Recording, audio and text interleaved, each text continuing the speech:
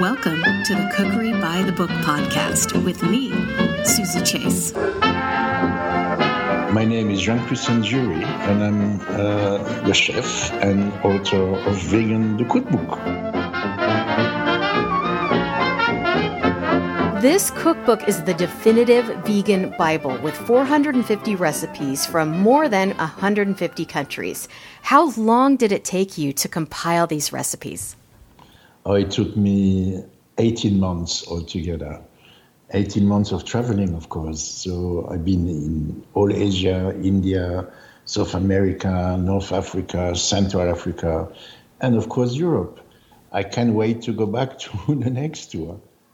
What was the turning point in your life to change to a vegan lifestyle? I was working in London. I was running 3 restaurants at the same time, and I had a very, very messy diet. And my life was tiring at that time. Didn't sleep enough. You eat whenever you can grab something and wherever you can find, which is very wrong. And I had the first heart failure. 6 months later, I got the second one, and I started to really scared, of course, about my health. And my doctor said, you know what, you should adopt a healthy diet. You should start to sleep enough. You should start to exercise, to take care about your life. He said to me, everybody has 2 lives. I said, what do you mean we have 2 lives? He said, yes, you have 2 lives. The second one starts when you understand that you have only one. He was completely right. So I started to really care about the diet. I started to study and learn a lot. I've been to Istanbul to a raw food concept. And I started to transform my cooking in a healthy cooking. And of course, you learn very fast when you have a classic chef school behind you. It was quite easy for me.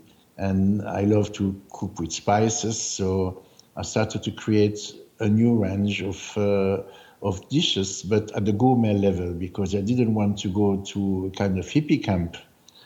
And slowly, after opening my restaurant in Berlin, I became, I think, one of the best vegan destinations of the world. And I managed in 7 years' time to put Berlin on the map as the best vegan destination, ahead of New York, San Francisco, and Los Angeles, which was quite an achievement, but we managed to do it.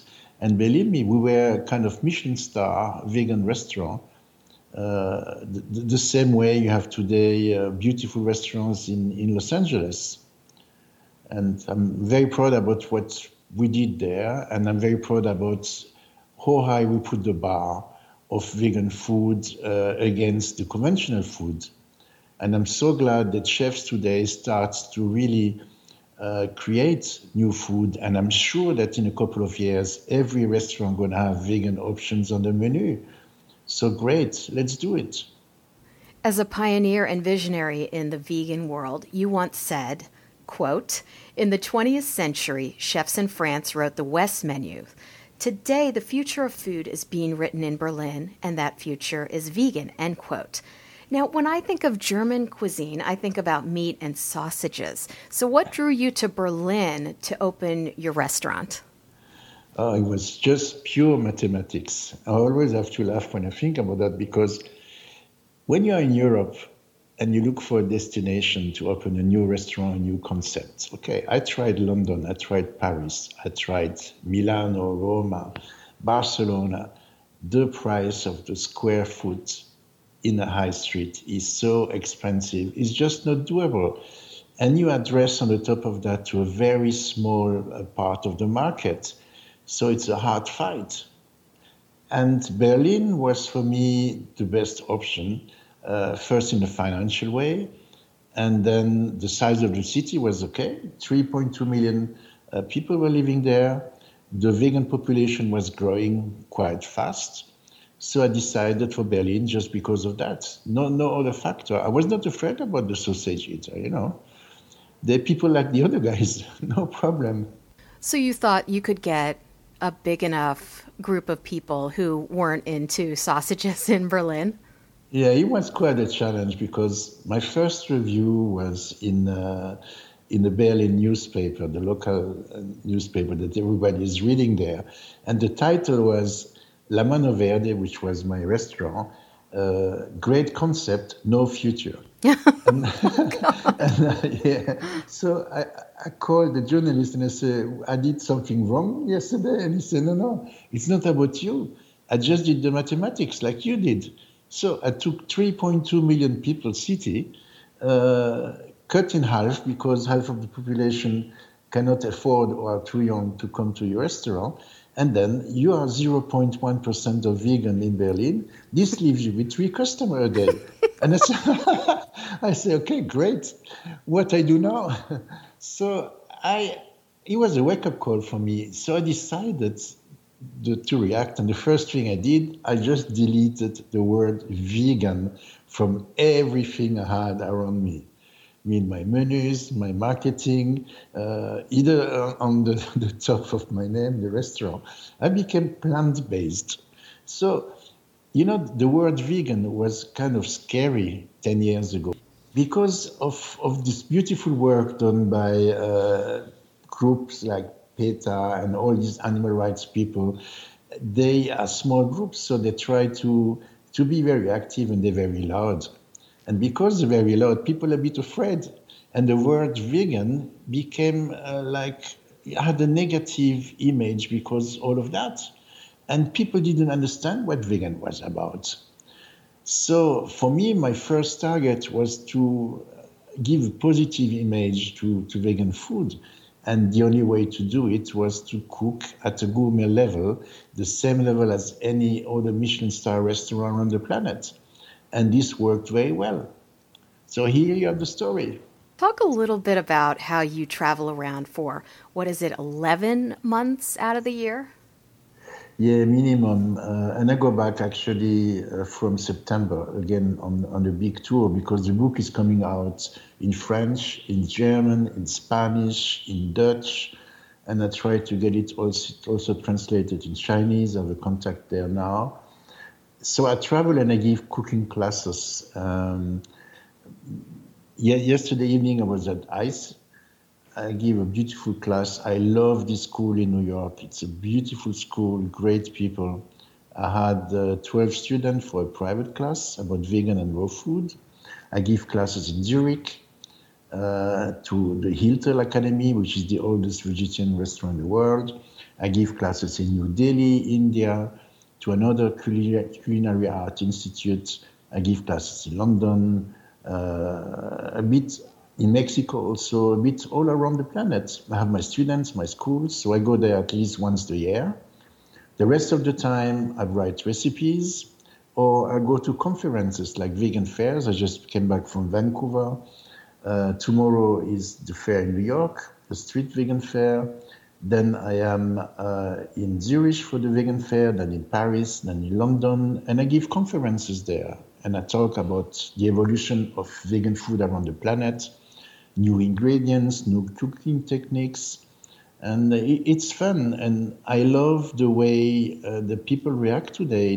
They really have tons of questions always, because I think the information is not there yet. We still have so much to teach, and they have so much to learn. Don't go to a vegan diet before you study it. It can be dangerous for you. It's like any diet. You have to know what you do. You cannot just change diet and eat whatever you want. You have to study, and you have to learn what to eat, what you cannot eat. But I think the trigger is fresh. For me today, it doesn't make sense to eat something which is not fresh. So we have to make the extra mile. Go to the farmer's market or organic supermarket, get your ingredients as fresh as possible, and this is where you're going to make a difference. You're going to feel so much better and very quick, believe me. Exploring global vegan cuisine, what is your favorite part of the world for exceptional vegan food? I will say today it is South Korea, it's Taiwan and Japan. Those 3 destinations are so flavorful. They use so many great ingredients. I discovered so many also there. And there's a food culture because it's Buddhist, and you have more and more temple today cooking lunch for everybody. I just came back from Kuala Lumpur, where you have a beautiful Buddhist temple. They have a cantina there, and they cook every day for 400 people. And it's like a huge buffet. It's wonderful. It's the same in Seoul, in South Korea. You have a lot of temple cooking for people and teaching people how to cook vegan. In Japan, of course, it's a tradition for 5,000 years now. Same in India. We are very late here in Europe and America with our vegan cooking compared to those countries. Why do you think we are late? Because we're so hooked on our meat? But we are late because if you really think about, we come out in 1945 from a Second World War, right? It was a very depressing time, and people started to really eat a lot, drink a lot. It was kind of euphoric times. And then we changed our lifestyle. And to change our lifestyle, what happened is that we work a lot more than before. We left the countryside to live in big cities. And what the food industry did for us, they just provided food that we can eat quick and cook quick, and packed with a lot of fats, sugars, and whatever bad ingredients, just to please us and to make sure that we can eat at our speed today, which is wrong. We should take much more time, and this is the difference. It's easy to eat a burger, chicken or beef already processed, you know. And because we don't have access to gardens anymore, we live in big cities, we don't have the fresh macro sprouts, veggies in front of our door. We have to make the extra mile, go to the market. In Asia, it's different. You can buy food everywhere. On every street, you have people, selling fruits, veggies. It's not a struggle to find the ingredients. And I think this makes a big difference. We have sometimes to walk miles or to take the car to get the ingredients. In Asia, you can really find them anywhere, and I think this is the big difference. Jackfruit seems to be the new vegan food. You have a few jackfruit recipes in the cookbook. Describe jackfruit, and how can we cook with it? There are many ways to cook jackfruit. I love it raw. Personally, I love to just blend the jackfruit in a high-speed blender, mix it with coconut cream, for example, and add a bit of mango or passion fruit. They have a fantastic cream. Or what you can do is just use the jackfruit as you use a piece of meat in a stew. It's a sweet and sour stew. You can add any other veggie you want, a bit of soy sauce or tamari sauce, with a bit of garlic. And you can use jackfruit exactly like you use a piece of chicken. The texture is beautiful. So there are hundreds of ways to cook this kind of fruits, The problem is to find it fresh here in America. But I saw yesterday fresh jackfruit at Whole Foods. So I was very pleased with that. Yeah. Huh. Yeah. And it's a very nice one. I tasted it. It's beautiful. It had a slight vanilla background. It was great. Ripe, perfect. With the vast array of international recipes in this cookbook, did you tweak any of them, or did you keep them exactly as they were made for that certain part of the world?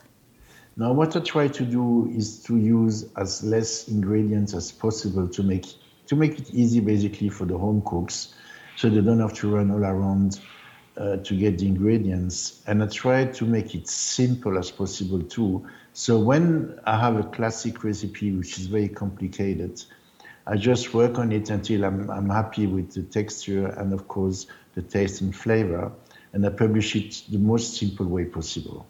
You have a whole chapter devoted to guest chefs. One chef, Chef Michel Brass, has his famous gargiu. Is that how you pronounce it? Yeah. Which is not simple. And he said that he was inspired 20 years ago by international street food. How has street food inspired you?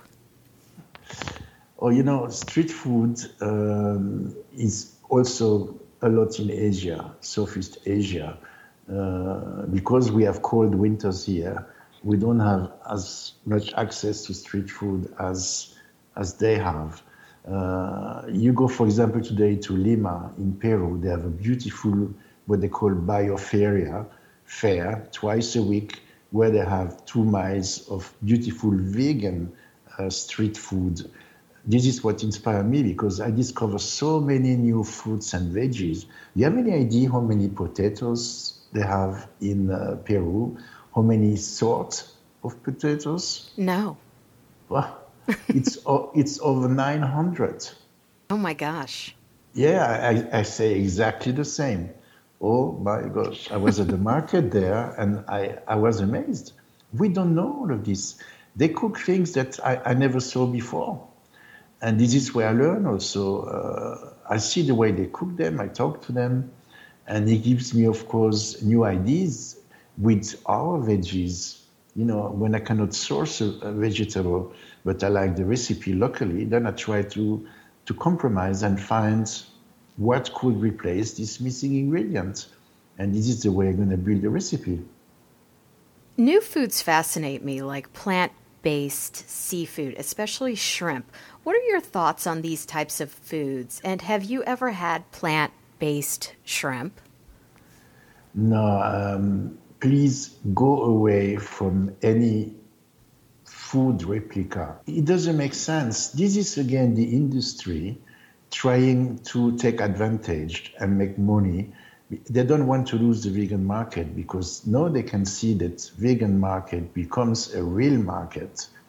They start to sell a lot of ingredients, but they try again to take advantage and provide all full processed vegan food. I mean, please don't go to that. It's packed again with flavoring agents and bad fats, and nobody can guarantee you really the quality of this food. Last week, I made the recipe for potato masala on page 130 of your cookbook. Yeah. And I chose this recipe because I had never heard of Suriname. It's on the Atlantic coast of South America and is considered to be culturally Caribbean, and Dutch is the official language. But it was very interesting seeing a South Asian dish in South America. Mm-hmm. Absolutely. They traveled, the Chinese, for example, traveled a lot around the planet, and they were the first one to reach South America. And they brought, of course, with them a lot of recipes, ingredients. The same in Madagascar. You go to Madagascar, you cannot believe how many Asian dishes you can find there. It all depends on those communities who live there. Look, South Africa, how many Indian dishes they have, because they had, nobody knows it, but they had Indian slaves in South Africa. You believe that? So, of course, they brought the food with them. And food, is a kind of long chain of development, of spices, of flavors, of scent. You know why we use spices in Europe, let's say in the 1100s to 16, 1700s? Because we didn't have a way to preserve the food. We didn't have a way to store the veggies and anything else the right way. So what we did, when the food started to have a bad smell, they added just turmeric. So it gives again a good flavor. It's the same with the Roman army. Before the Romans invaded the planet, nobody knew about bread. The Romans are the ones who spread bread around the planet. And not only that, 80% of the Roman food was made with pepper, black pepper, just because they wanted to preserve the taste of, again, damaged food. So there are tons of pepper in the food. And it's very interesting. Do you know any ingredients you cannot find today in America, for example? You can find absolutely everything. The garam masala spice was really, really wonderful in this potato masala, and I actually used twice as much as the recipe called for. I try to be a bit conservative because a lot of people are not used to those very strong curry. So, yeah, of course you can add as much as you like. And another technique that I just developed right now when I was in India is about the ginger or galangal or turmeric. I don't add them in my cooking anymore. What I do, I juice them. So I have the extract and I have a beautiful liquid with a beautiful color, Papnutrient. When I take my pot away from the stove, I let just the temperature drop for 5 minutes, and then add my garlic juice or my turmeric juice, mix it, and the flavor are exceptional. It's much more powerful than cooking the ginger inside the curry. What do you think? So is that your new technique that you developed for adding flavor after? Yes, I just did it. Yeah. Yes, that's great. I'm going to have to try that out. Yeah, try it. So where can we find you on the web? If you want to try some recipes from the book, just go to my Facebook page. It's just facebook.com with a slash and my full name, Jean-Christian Jury, in one word. And you have access to tons of recipes, also a lot from the book. So they can test, see the pictures and send comments or send questions when they have questions. And I think that's the best way to communicate with my fellow home cooks. With this 800-page cookbook, vegan cuisine has never been so beautiful or appealing. Thanks for coming on Cookery by the Book podcast. Thanks for having me.